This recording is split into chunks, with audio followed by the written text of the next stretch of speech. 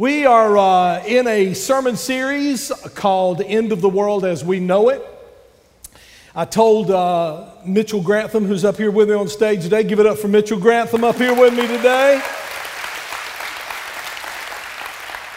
Now, y'all can admit it or not, early service wouldn't admit it, but I know you watch wrestling on TV. So we got tag team preaching today. I'm going to whip up on the devil a little bit. When I get tired, I'm going to hand it over to Mitchell. He's going to take over. Y'all good with that?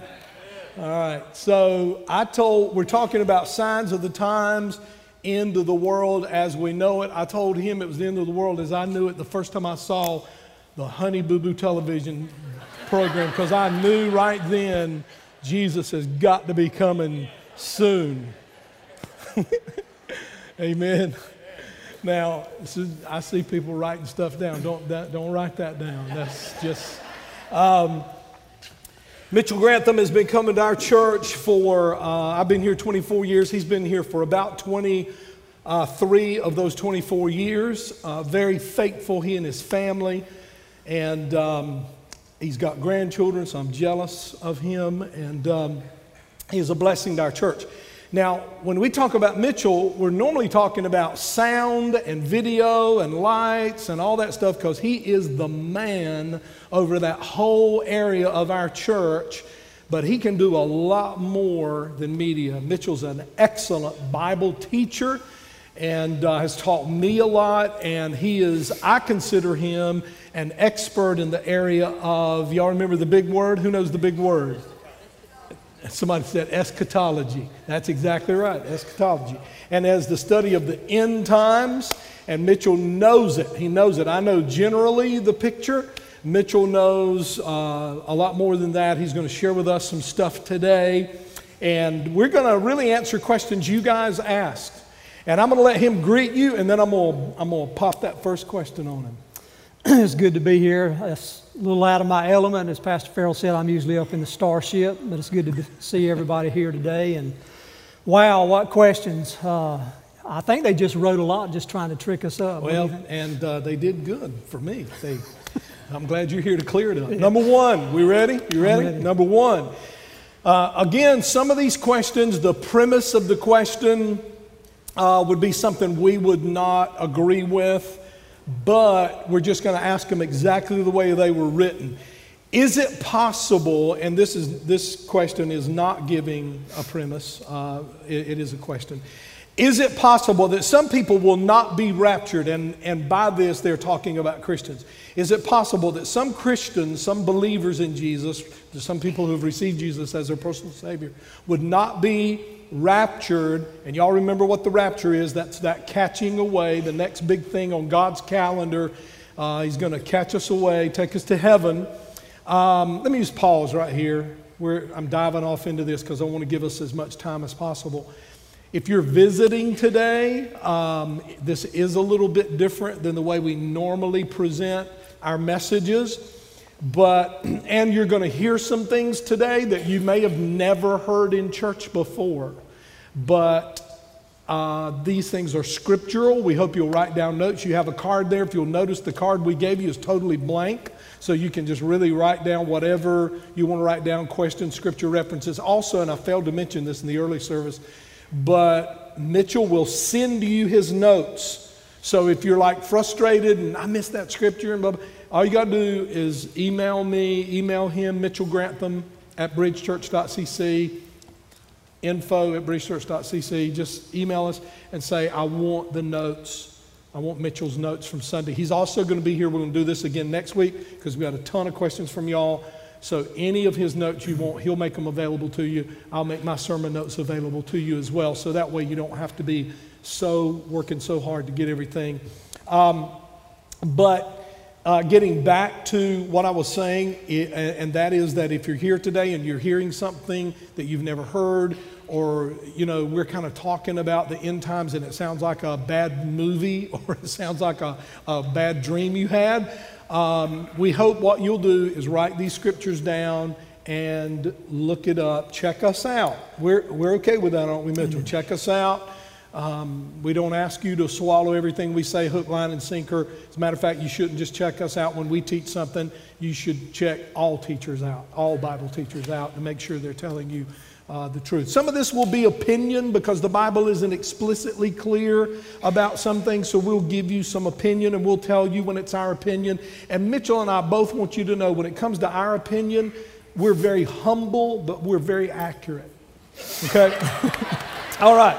Number one, is it possible that some people will not be raptured, some Christians will not be raptured, even though they're Christians, simply left behind so they can lead others to Christ during the 7-year tribulation period that's right after the rapture? With that in mind, should some prepare for the 7-year tribulation period and not the rapture? Wow. Yep. Born again believers, all Christians that have accepted Jesus Christ, have the blood of Jesus Christ applied to their sins, will go in the rapture. Everyone. Preparing for tribulation, preparing for the last 7-year tribulation period will be very difficult.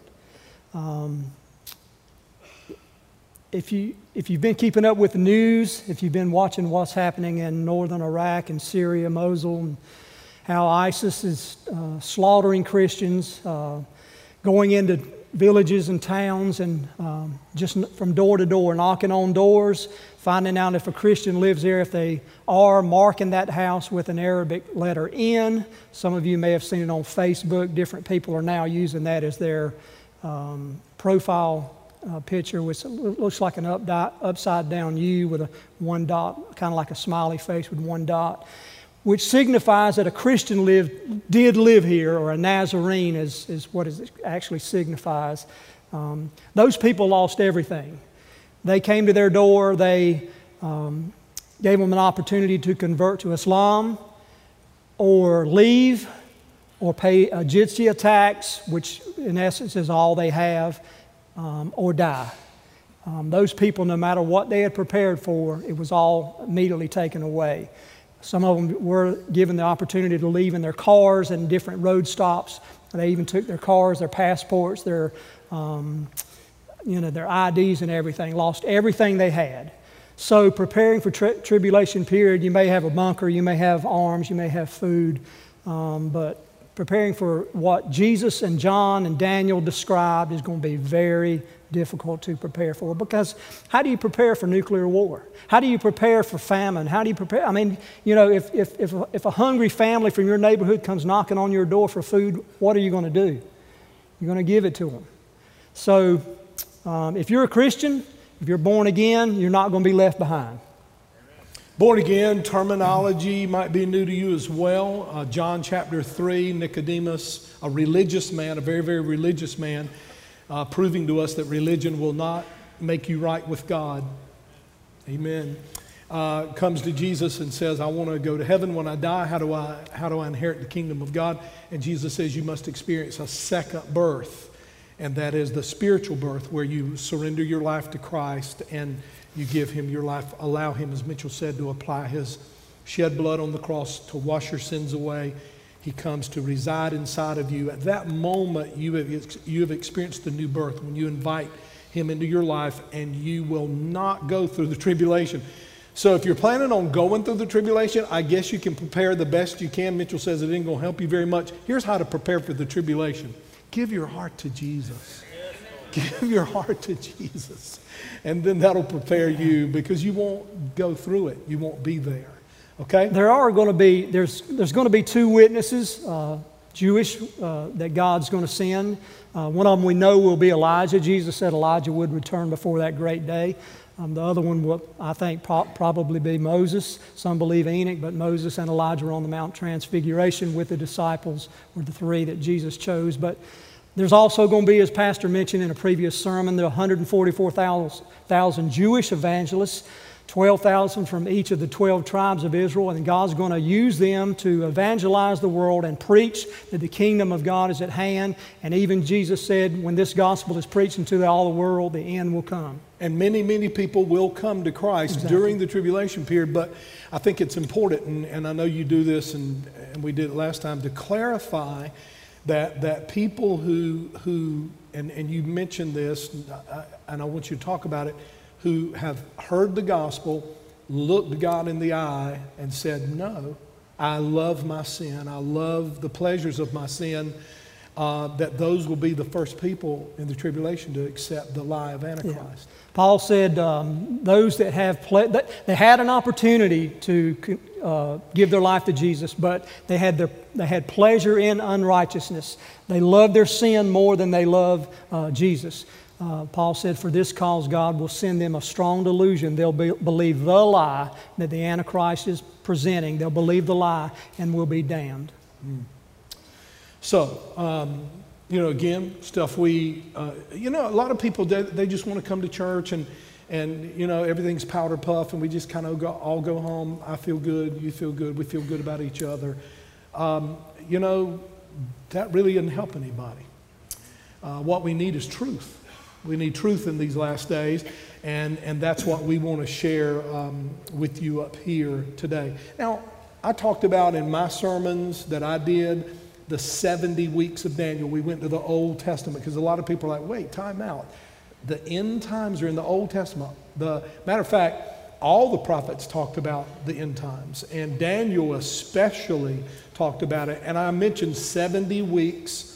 Mitchell is going to kind of go into detail a little bit about the 70 weeks of Daniel and the 70th week. About that. Talk about that a little bit. In Daniel, if you're taking notes, Daniel chapter 9, verse 24 through 27, it talks about 77s or 70 Shabuas are determined upon my people, the Jews, God talking to Daniel. A Shabu or a week is actually a 7-year period. So you've got 7 times 70. You've got 490 years that God said is determined upon my people, the Jews. That's going to bring an end to everything, God says. All sin's going to be done away with. Everything's going to, it's going to bring an, the Messiah's going to be cut off. Everything's going to take place in that 490-year period. From the decree to Nehemiah to go rebuild the wall and rebuild the city and the temple, from that decree until Messiah was cut off was 69 weeks or 483 years. And briefly, it even talks about it in Luke chapter 19 where Jesus said, you missed it. You missed my big day. Here I am, I'm riding in, I'm your Messiah, and you're missing it. And because you missed it, because I held you accountable to know prophecy, and you didn't know it, because of that, Jerusalem is going to be trodden down to the Gentiles in 70 A.D., which we all know took place when Roman and Titus and his armies destroyed the temple, and not one stone was left upon the other. May sound a little bit confusing there, but basically what it is between verse 26 and verse 27, there's a gap. We know 69 weeks have taken place. God says there's going to be a 7-year period or one Shabuah left where judgment is going to come upon the Jews. That will be the final 7 weeks. That'll be the final tribulation period. And God said what signals that final 7-year period to start in verse 27 is the Antichrist, or that man, the man of sin, will sign a peace treaty or confirm a peace treaty with many for 1 week. So 69 weeks have transpired. Messiah was cut off. The people of the prince that shall come talks about the Romans and the Byzantine Empire. Pastor Farrell preached about the image that Daniel saw. He saw the head of gold, Babylon. He saw the chest and breastplate of silver representing Persia. He saw the loins and the thighs of brass representing Grecian. He saw the legs, which was actually an eastern and a western leg, representing Rome and the Byzantine Empire. And he saw the 10 toes mingle with clay, where all this is going to be kind of revived back up. So actually, when Rome fell, the Byzantine Empire, or the eastern leg, lasted 1,000 years longer, and it's really significant because it's going to tie into a couple more of the questions that come up in a second. So God hasn't finished with the Jews. The 7-year period, that last 7 years, is going to take place. What primarily, if somebody asks you, and I'm throwing you a little curve here, if primarily somebody asks you this question, primarily, what is the purpose of the tribulation period? How would you answer that? What is that main reason for the tribulation period? It's because of the Jews. They're being judged there. I mean, they're going to actually. There's many Messianic Jews today, and many are coming to the Lord. But they're actually, and that remnant, that they're going to realize during that tribulation period that, hey, they're actually going to call for the Messiah during this final battle to return and save them. And Jesus said, and as we said earlier, Jesus himself said, if he didn't shorten the days, there would no flesh be saved. So it's going to be a terrible time. So really, the tribulation period is an act of judgment because of the Jews rejected Christ as Messiah, but it's also a huge act of mercy, isn't it? It is. Because many of them are going to come to know him. Absolutely. And what started the whole thing in Leviticus, God told the Jews, I want you to plow the land for 6 years, and then on the seventh year, I want you to let it rest. And don't plow. And they wouldn't do that. They wanted to do their own way, and for 490 years, they plowed the land straight, didn't let it rest, and God told them, said, you owe me 490 years, and he's going to get it. So the Daniel 70th week, or Daniel 70 weeks, they're weeks of years, because I know people are hearing week, and then you say a year, and so it's weeks of years. So the 70th week, each day represents a year. So that's important for you to understand. It's actually split, as you mentioned last week, I think it was. It's split into 42 months, the first half, 42 months, the second half, or 1,260 days each half. And when the Antichrist moves into Israel, causes the abomination of desolation and pretty much makes the Jews stop worshiping and stop sacrificing. And Jesus said, when you see this happen, you need to get out of Dodge. You need to go, because then will come great tribulation like has never been before, nor never will be again. So the next question talks about some of the characters of that 70th week, the tribulation period, some of the names, the great dragon, we read that, and we read about the Antichrist, false prophet, the beast. I think when your average person who doesn't know very much about the Bible reads these things, they're like, oh, come on, get on, But these are symbolic pictures of actual characters, humans who will be here, or they'll be in human form, who will be here during the tribulation period. Talk about some of these characters, who they are. Okay, in Revelation 13, John sees the beast. He sees the beast system, and it has 7 heads. Now, here's where a lot of the Western interpretation comes from, that it has to be Rome, is because Rome is on 7 hills. But what Daniel, or what John is actually seeing, he's seeing the 7 empires. He's seeing the Egyptian, the Assyrian, the Babylonian, the Medes, the Persians, the Grecian, the Roman, and the Byzantine Empire. He's seeing these 7 heads, and he also sees the 10 horns. If you add in the generals from Alexander the Great, when it fell, you can see the 10 leaders. And then he goes on, he gets a little bit more in detail, and he says, what the beast he saw, here's what's really amazing. God told Daniel to seal up the book until the time of the end. But he tells John to eat the book. And when John eats the book, he kind of understands and he kind of sees what was hidden from Daniel. Daniel could only describe a few beasts, but John saw exactly what was transpiring, and he sees it like a leopard representing Turkey. He sees it like a bear representing Iran, and he sees it like a lion representing Iraq. And then he sees that one of the heads looked like, as we talked earlier, one of the heads looked like it was wounded unto death. And we know that the Byzantine Empire, the Ottoman Empire, was wounded unto death in 1924. But in 1928, the Muslim Brotherhood, they started the Muslim Brotherhood and said, we will develop, and we'll use this word here now, the caliphate. And it's going to be revived, and it's going to come back to life. And John sees that. So basically, Satan here is setting up the good to be bad and the bad to be good. So John is seeing the beast, and if we're looking at it like an Islamic prophecy, I was telling you, when I was on the road, I had a lot of customers that were Muslim, and a lot of them were really religious. And I would come to them and I would ask them certain things, and I said, now tell me what does your last days look like? And they told me, said the first thing, there's going to come a Mahdi, and he's going to be called the 12th Imam. You may have heard that phrase. There's going to be Jesus is going to return. He's going to explain that he was chastised when he went back to heaven, that God told him, said, you're not my son. And Jesus is going to return, and he's going to say, I'm a Muslim.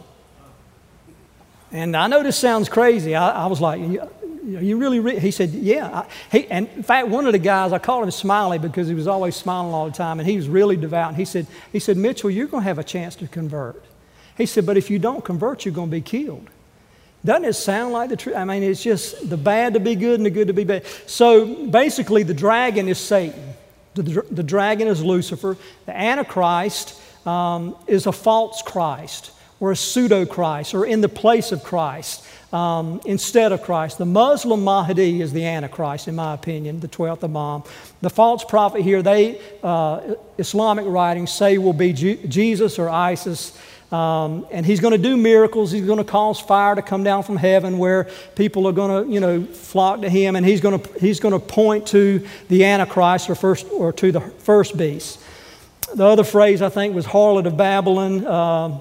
That's Arabia. Arabia is going to be destroyed. We'll talk about that in a couple minutes. And the great whore is Islam, where you have to convert or die. There are now worldwide over 2 billion Muslims. And it's growing just leaps and bounds.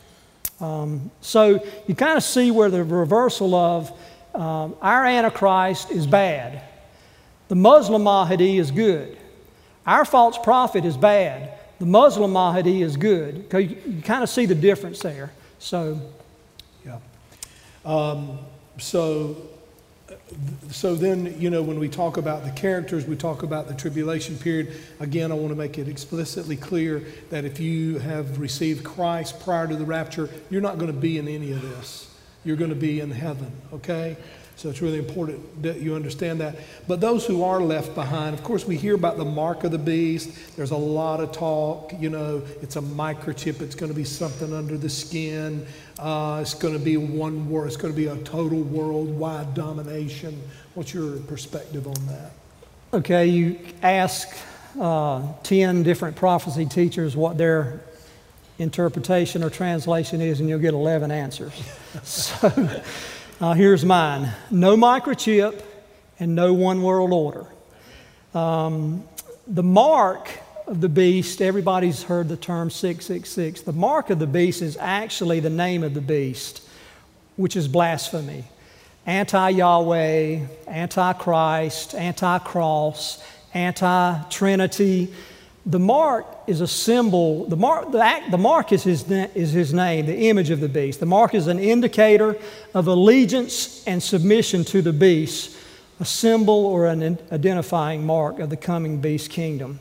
Revelation 14:9, it's not something you might accidentally receive. The mark of the beast, you have to embrace it. It's an outward indicator of an inward allegiance. A microchip, as I said earlier at the first service, a microchip may not really be that bad if you think about it. And don't start throwing stuff at me, but, all you guys are carrying credit cards probably. So a microchip in the hand or in the forehead, to buy or sell, to just go scan to buy this water, I have to scan it. That's not what John's talking about. John's talking about to accept the mark of the beast, you have to deny Christ. Does everybody, I hope you see that. You have to deny Christ when you take the mark of the beast. I want to bring up a slide, the first symbol here. This is actually what John saw. This is from 350 A.D. This is the Greek. The three Greek symbols here, what was really in translator interpreted as Greek was chi, psi, stigma, or 666 or 666. I was reading it. Some other translations have this as 616 or 616. So, but bring up the next slide. If you look at the next slide, the bottom is the slide you just saw, the Greek number 666. But if you look at the top slide, it's Arabic. If you look at it from the Arabic, you read right to left. So look at the top right word, or that top right symbol, and that top right symbol is Bisma. And then that center symbol, which looks like a snake with a line over the top of it, is the name Allah in Greek. That symbol is sometimes vertical, that symbol is sometimes horizontal, and then you have the cross swords representing that's the creed, or that's the symbols that are on the Islamic flag, etc. So if you look at it, at what John saw, we could take the mark of the beast and say, well, it's a number of a man, and his number is 666. Let's take Hillary Clinton. Let's take her name and let's look at it, and let's get into gematria and say, well, the 8 stands for this, and go through it and say, well, Hillary Clinton's got to be the beast. God's not into gematria. It's an allegiance. If you look at it from right to left, it says Bismillah Allah, or in the name of Allah. Now go to the next slide. Look at this. I mean, this is what possibly John is seeing. He's seeing on the forehead, he's saying we're sold out. We committed our life to Islam. We're committed our life to the beast. Go to the next slide. We're committing our life to this cause. Go to the next slide. And no matter what it takes, we are denouncing Christ, and we are denouncing that the beast is the Messiah. So you have to accept the mark of the beast, and you must, to accept the mark of the beast, I should say, you have to deny Christ. John 1:2, 1 John chapter 2, verse 22 tells us who the Antichrist is. John describes him for us. He said, the one that says there is no Father, Son, and Spirit, he is Antichrist. And that is the Islamic creed. There is no God but Allah. Muhammad is his messenger. God cannot have a son. God would not have a son. So John pretty much explains it. And all nations, the second part of that question, is there going to be a one world order? All nations are not going to follow the Antichrist. We'll talk about that a little bit later in the second part of the question. You know, that is something that clears up so much for me personally, because I grew up, with that classical view. I myself as well. And have taught it. And how many movies have we seen, where they raise the hairline and there's the number 666, and you kind of get that. But it's a conversion. That's what the mark is. I have converted to this false system, to this false God and this false system. So it's not something like, if I got to feed my kids, we'll do whatever you got to do. That's not a conversion. That's doing whatever you got to do to feed. But to have that, you have to make a genuine conversion, Absolutely. Renounce Christ, and make a genuine conversion to the false Antichrist. I was in one of my customers' stores, and I overheard a customer that was at the counter talking to the Muslim, and she was saying, I just converted to Islam. I used to be a Christian, but I just converted to Islam. She was making it light, and I you know me, I had to get involved. So, I said, you said you were just a Christian? She said, yes. I said, well, let me ask you a question. I said, how did you feel when you told Jesus Christ he was no longer the Son of God? And she looked, and she kind of stepped back. She said, oh, no. I said, no. I said, you just told him that you converted to Islam. I said, you can't do both. You've got to either be for God or against God. And she said, well, I hadn't really fully. So, she was kind of backtracking. So to convert, you have to deny that there is no God. You have to deny it. Wow. That makes it that just gives power to that whole act, that whole decision. And that's an eternal decision. I mean, once that decision's made, it's locked in. It is. And see, during the tribulation, and John saw it, he saw under the altars all those that would not take the mark, because they're going to be slaughtered. And I know this is a little bit off track, a little bit different what we did. The 144,000. So at the beginning of tribulation, do they realize quickly at the beginning of tribulation, or somewhere at the middle, when he rises up, when the Antichrist rises up against the Jewish people, reveals himself, do they then realize, and that 144,000 come to Christ themselves and then become evangelists? How does that? I'm not really sure how, I could speculate on how God's going to prepare them. He may be preparing them now. I don't know. Okay. I do know that the 2 witnesses will be killed and lay in the streets for all the world to see for 3 days, and then they'll be raptured. But as far as the 144,000, really not clear on how all that'll transpire. And that causes huge conversion, commitment to Christ when they see that resurrection. Yeah, well, see, not only that, the Muslims or the beast system at that time, when those two witnesses, while God's hand on them, their attempts after attempt, no doubt, that to try to kill them, but God's not finished with them, so they don't die. But once they do die, the beast system is so happy, it's almost like Christmas. They give gifts to each other. Wow. I mean, they just celebrate. And then 3 days later, they come rise. back to life. I kind of like to see that, but not really. No, but anyway. Number 5. Talk about, you did, how the mark of the beast fits into the end of the world. Is there any more you want to say about that? Or like I said, he sees a symbol. No one can buy or sell. I gave the illustration of Mosul, Iraq, and in Syria now. And this may be, if you're not really keeping, the mainstream media doesn't show all the killings and beheadings, and I've got a separate file on it. I don't like watching this stuff myself, but I mean, it's just daily, just Christians beheaded and just shot, and it's terrible But they show everything Israel does. Yeah, they show everything Israel does. But you're just denying that Jesus is the Son of God, and once you do that, your doom is sealed, and John said, the smoke of your torment will arise forever and ever. Yeah. All right, number 6. This is related to the United States. Some people are talking to me about this between services today. Eventually, and this is a premise now, the person who wrote this is giving us a premise. The first thing, as Mitchell has pointed out, is not a question, it's a statement of a belief that we don't necessarily hold this belief. Eventually, the United States will deny Israel. Mitchell will address that. When America, based on that premise, turns her back on Israel, will Christians in the military be cursed if they're used against God's chosen people in the battles? And so. Yeah, kind of a statement question. This will kind of answer question 4 as well. The last part of that is there going to be a one world order? We talked earlier about the Abrahamic covenant where God just, he chooses Abraham, a man that can't have a son, and then does, and just miraculously just chooses him and says, and blesses him just abundantly. And God says, as long as there's a star in the sky, there's going to be, your seed is going to be around. And I'm going to bless those that bless you, and I'm going to curse those that curse you.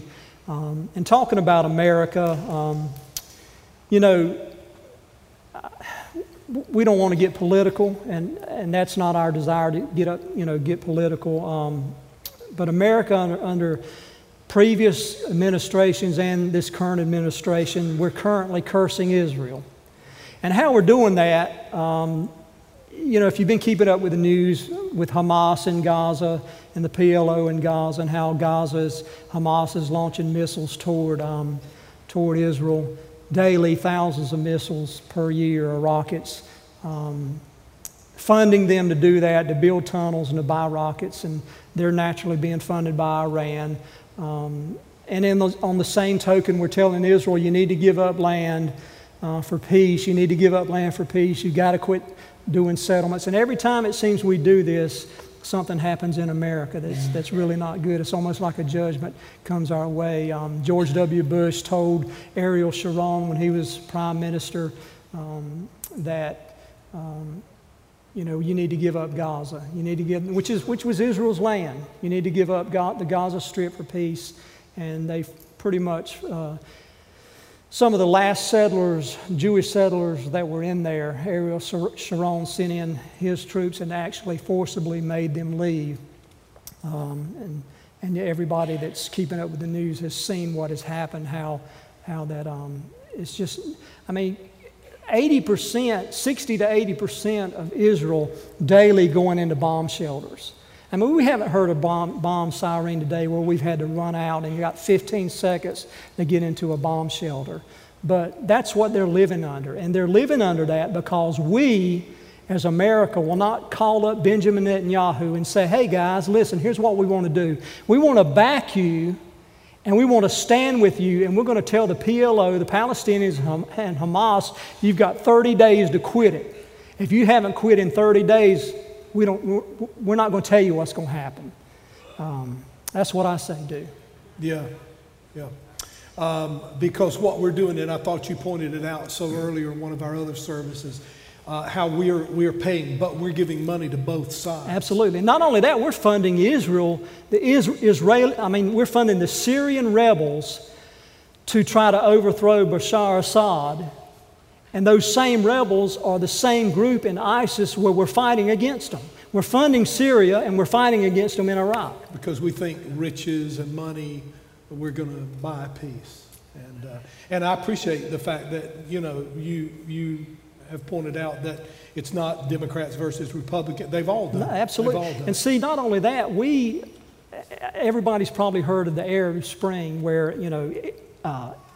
Tanzania fell, Libya fell, Syria's on the border of falling, Iraq fell, Egypt, all part of the Ottoman Empire here that fell, and we all have been a part of that because we're Americans. And because the administrations are funding and stopping. See, if we say this administration is successful and we get them to overthrow Assad in Syria, and they're right to the north in between Turkey and Israel, what's going to replace it? Just like when we got Saddam Hussein, look who replaced him. Yeah. Look who replaced Gaddafi in Libya. We're getting all these dictators to fall, it's almost like, just do what you want to do. Let terrorism go. Yeah. Just let it run rampant. Because it's become politically incorrect to take a solid stand in one position. Absolutely. And you're immediately called names and all of that when you take a stand in an area. Not just individually, but as a nation. And so, and I love, and Mitchell and I, we're red-blooded, flag-waving American patriots. We love this country. But very poor decisions have been made when it comes to trying to satisfy everybody and make everybody happy and think that if we can write a check big enough for everybody, they're all going to love us and they're all going to love each other. It just isn't going to happen, obviously. It's not going to happen. John saw it. It's going to happen. It's going to come to pass. And you think about it, guys. You and I, we're the salt and light of America. Once we're gone, who knows what's going to happen? America in the future, and another part of that question, may very well be a nation that comes against the Antichrist. As the Antichrist pushes on Israel to destroy Israel and all the Jews and all the Christians and all the infidels, Daniel 11, if you're taking notes, Daniel 11, 38 and 39 talks about the Antichrist actually declares war on the strongest of forces, and that's us. Currently, America is the strongest of forces. Now, a couple years from now, we may not be. We're downsizing. Who knows? I don't know, but currently we are. Also, nations that come against the Antichrist in Ezekiel 28 and verse 7, the strongest nations in the world are going to come against the Antichrist. So it's not going to be a one world order where all the world is going to back the Antichrist and say, hey, we're with him. God in Micah raises up seven leaders and 8 princely men to come against him. So it's going to be a lot of bloodshed, and John saw it. Which brings us to number 7, and that is that battle of Armageddon that you're talking about. What is that battle? And he's asking here she is asking what nations will be involved in that battle. In northern Israel, which is also described Jezreel or the Valley of Megiddo, is that place that is talked about in the Hebrew tongue, Armageddon. When Napoleon visited that area in 1800, he said, wow, this would be such an awesome place for all the armies of the world to end, for everything to finish, this final battleground for the world's armies. The end of this battle will usher in the second coming of Jesus to earth. No one knows the total length of this battle. It may be a few hours, maybe a few days, maybe a few weeks, a year or two. But we do know by John's writings it'll be at the end of the 7-year tribulation period. And all nations will be there. Those that are for the Antichrist and those that are against the Antichrist, as we talked about earlier, will be there. Revelation 16, the kings of the earth and the whole earth or the whole world is involved. Some of the nations that the Bible talks about specifically that will be there is Babylon, all the Muslim caliphate nations that are involved there, all the major players that are drunk with the blood of the saints. These nations are named: Egypt, Syria, Babylon, Iraq, Iran, Persia, Greek, Turkey, Lydia. It just names them all, and I've got the scriptures for the sake of time if you want to know those. But all those nations that are named are Muslim nations. Isn't that amazing? I don't think, I know you do. I don't remember growing up and when I was in Bible college it being talked about that religion. I think even my professors, who I still have tremendous respect for, but there wasn't this uprising of Islam then, and they didn't see it, so they were even naming other religious systems.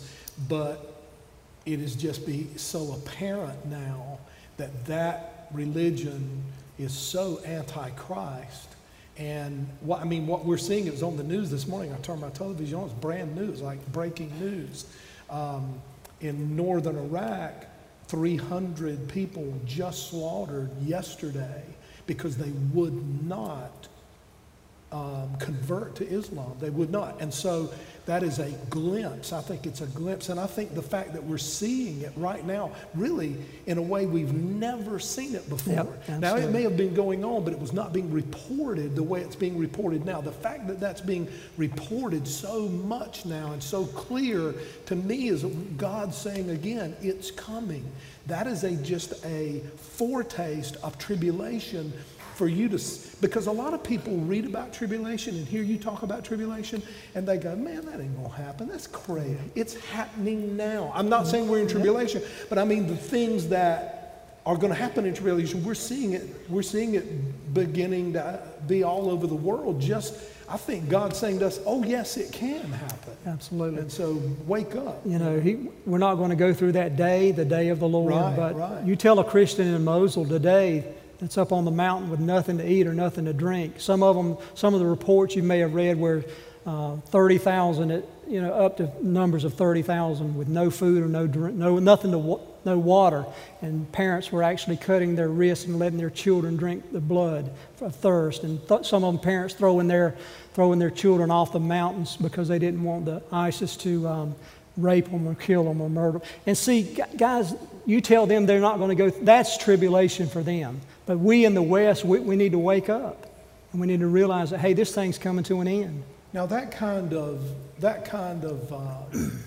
religious system where we're not only gonna just kill you if you don't convert, but we're going to torture, we're going to rape, we're going to mutilate, It's demonic. It's demonic. It has to be backed, because man, apart from that energy, apart from that power, demonic power, and I know our flesh and our natural, but that's empowered by something beyond our human satanic carnality. It's like a ritual. A guy sent me a video, and here again, this isn't to scare anybody, but they took 8 Christians in Syria, and he showed them, they had them bound on their knees. And just because they were Christian, all because they wouldn't convert to Islam, and there was like probably 15 gunmen behind them, and they wouldn't just shoot them once in the back. Just constant. It was just like, it's like crazy. The hatred. Yeah. Jesus, and Jesus said, if you love me, they will hate you. And that's just a picture of, we think, when I preach that and we think that, it's like, so we're going to get a little persecution. Somebody's going to laugh at us because we're Christian, or they're going to make some derogatory remark. That's not even persecution. We don't know. When you see what these people are going through today, not future, but right now. So to make this relevant again, if you're sitting here today, because people bristle when we teach like this, it makes people mad. I mean, there have been people mad about our billboards saying end of the world as we know it. We've gotten emails saying you just want money. The reason you're preaching on this is because you want to control people. Absolutely. Listen, we just want you to know what God said. You take what we're teaching and you go check it out. You do your own deal. Hey, you know what I do? Fall on your face before God and go, is Farrell Hardison and Mitchell Grantham lying to me? Because that's the reaction you get from the secular world we live in. That's crazy what you are talking about. That's ridiculous. And it's happening now, today. You know, and it goes on, Ezekiel 38 and 39, you covered some of that. From Yemen to Saudi Arabia, Syria, they're all Muslim. This is going to be that final battle where Jesus is going to return, or there would no flesh be saved. The armies of heaven and the saints return to defeat the dragon, to defeat the Antichrist, and to defeat the false prophet. The Antichrist and the false prophet are cast into the lake of fire, as Pastor Farrell preached, I think it was last week. Satan or Lucifer will be cast into the bottomless pit for 1,000 years. And then Jesus is, get this now, Jesus is going to set up that last day. That seventh day, that 1,000-year millennial reign. 2 Peter talks about a day with the Lord is 1,000 years, and 1,000 years is one day. From Jesus, or I should say from Adam, from creation until Abraham was 2,000 years. Abraham to Christ was 2,000 years. From Christ to now is about 2,000 years, representing 6,000 years of creation. And we're fixing to rest 1,000 years after this final battle. I mean, to me, that right there just shows how near we are to that time. Yep. Go through that timeline again. From creation to Abraham, 2,000. From Abraham to Christ, 2,000. And from Christ to now is about 2,000. Yep. And so we're on it. We're right there. Yeah. And naturally, we're not, you know, we're on our, I think it's Gregorian calendar. Naturally, God's calendar is 360 days. They go by a lunar cycle, but, you know, not getting into all that. And we're not naming a date up here. No, we would never do that, but we're just telling you. And the reason we're doing this series, guys, is because we see what's going on in the world, and we prayed as a staff, and we just felt like we needed to address this. We love you, and, you know, people who love you are going to tell you the truth. And that's why we're doing this series. And another part of that question. Thank you. Another part of that question about, you know, the nations that are involved, the harlot of Babylon, which will be Arabia. God talks about Sheba and Dedan, where the nations are actually drunk with the wine or the oil of Saudi Arabia. Saudi Arabia scripturally will be destroyed. Saudi Arabia will burn with a fervent heat. And it even talks about who's going to destroy Saudi Arabia. Iran or Elam is going to destroy Saudi Arabia. So it looks like Saudi Arabia is going to get nuclear weapons. We're not doing anything to stop it, so it looks like they're going to get it. I've often wondered, you know, with Saudi Arabia just below Israel, if Iran is launching missiles, if Iran launches nuclear toward Israel, Israel intercepts it and it causes it to detonate over Saudi Arabia, and they reap, you know, I don't know how God's going to do it, but it talks about the dirt will burn as pitch, or the oil will actually burn, and nations will mourn from afar off, because where are we going to get our oil, you know? So Iran is going to go nuclear. Zechariah 9 confirms the final battle with Israel and Turkey.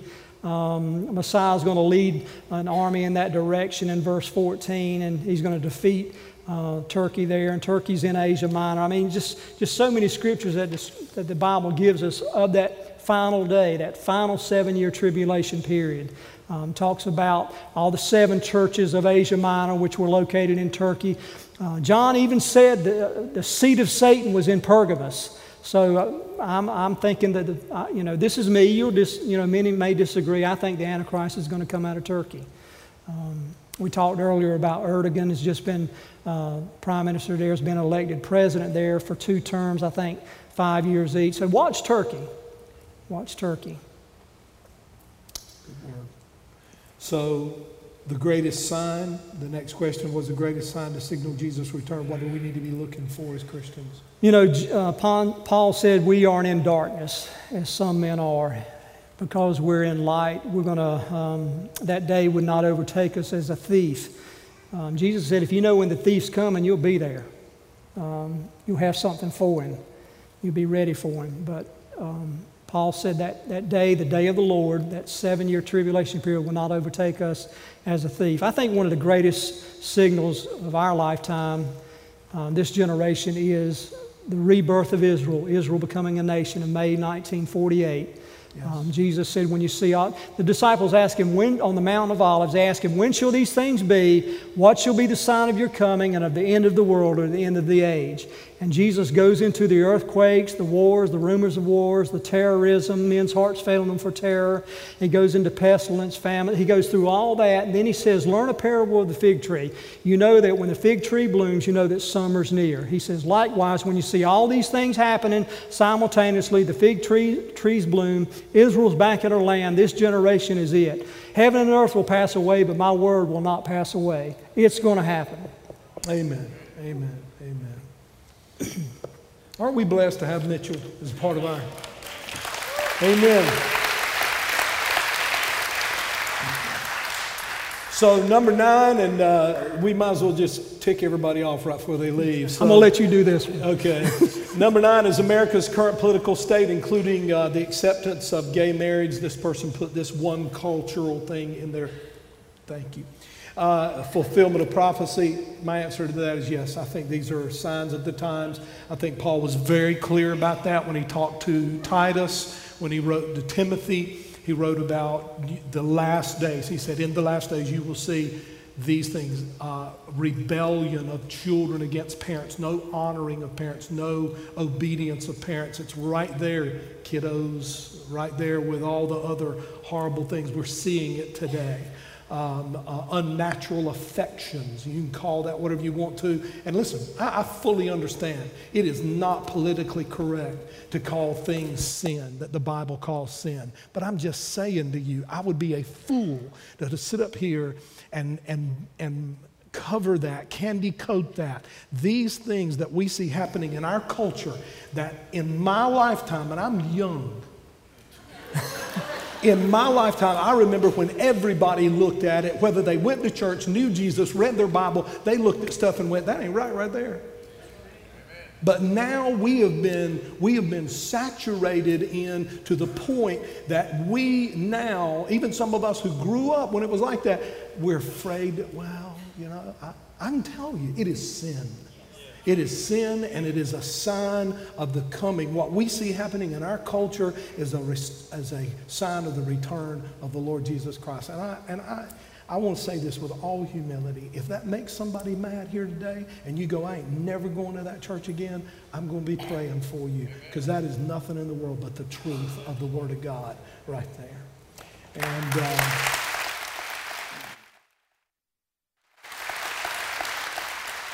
I am not, and I know he's not, because he's not, but I am not going to get hemmed in by political correctness and a permissive culture so that I can't stand in this church and preach the unadulterated word of the living God. I am not going to let that happen. We're going to preach the truth in this house. Amen. Now, when we talk about people dying without Jesus and going to hell, we're not going to be happy about it. I've been in churches where they preach that and they seem kind of happy. When we preach it here, we're going to cry. Amen. We're going to cry. Tears are going to flow down our face because we don't want you to go there, but we are going to tell you that's what's going to happen if you don't get things right with God. We're going to preach that to you. We're going to tell you that. We're going to, I told you a couple of weeks ago, the reason we're so nice to all of y'all out there in the hallways and the foyers, because when we get you in here, we're going to offend you with the gospel. The gospel is offensive. The gospel is counter to your carnal nature. It's counter to mine. I don't want to hear it either. I can read the Bible and go, boy, as long as I'm reading stuff that I've got checked off in the Bible. But when I read something I don't have mastered yet, I'm like, I don't want to hear that. I'm just like you. But we've got to have it. We've got to have the truth. It is what makes us right with God. When we hear the truth and we respond in faith to the truth of God's word, it makes us right with God and it makes us ready to meet God. Amen. Father, thank you for Mitchell, and thank you for the truth, and thank you for a congregation who, when I tell them I'm going to preach the Word of God without watering it down, they applaud. It's a rare thing in the world we live in to have a church like that. I'm blessed. I'm honored to have a church like that. But when I think about people being left behind, and when I think about people going through the tribulation, I weep, I cry. When I think about those people up on that mountain right now, today, and killing their own children and living in conditions I can't even imagine, I weep. God, I pray if there's a man here who doesn't know you today, that he will stop rebelling and he will follow you and lead his family and lead his children to follow. If there's a woman here today who is not following you, that she will give her life to you and lead her children, lead her home and lead her family to follow you. If there's somebody here today, a teenager, a young person, I gave my heart to you when I was very, very young, and Lord, it's the reason I'm standing up here today. And so I don't want anybody to think they're left out. Young person, teenager, middle schooler, whoever, right now, right there where you are, just say, Jesus, I want you to rule in my life. You died on the cross for my sins. You rose from the dead, and you did it to give me life. And Lord Jesus, I turn the reins, the steering wheel, the controls of my life right now over to you. I want to live for you. And when the rapture happens, I want to be caught up to meet you in the air. And I want to influence everybody I can to come with me. Right there where you are, just ask Jesus to come into your life and to wash your sins away with his precious blood. And ask him to adopt you. Lord, I want to be adopted. I don't want to be an orphan anymore. I don't want to follow the ways of the enemy anymore. I want you to adopt me. I want to be yours. I want to be yours, Lord. In Jesus' name. Everybody said.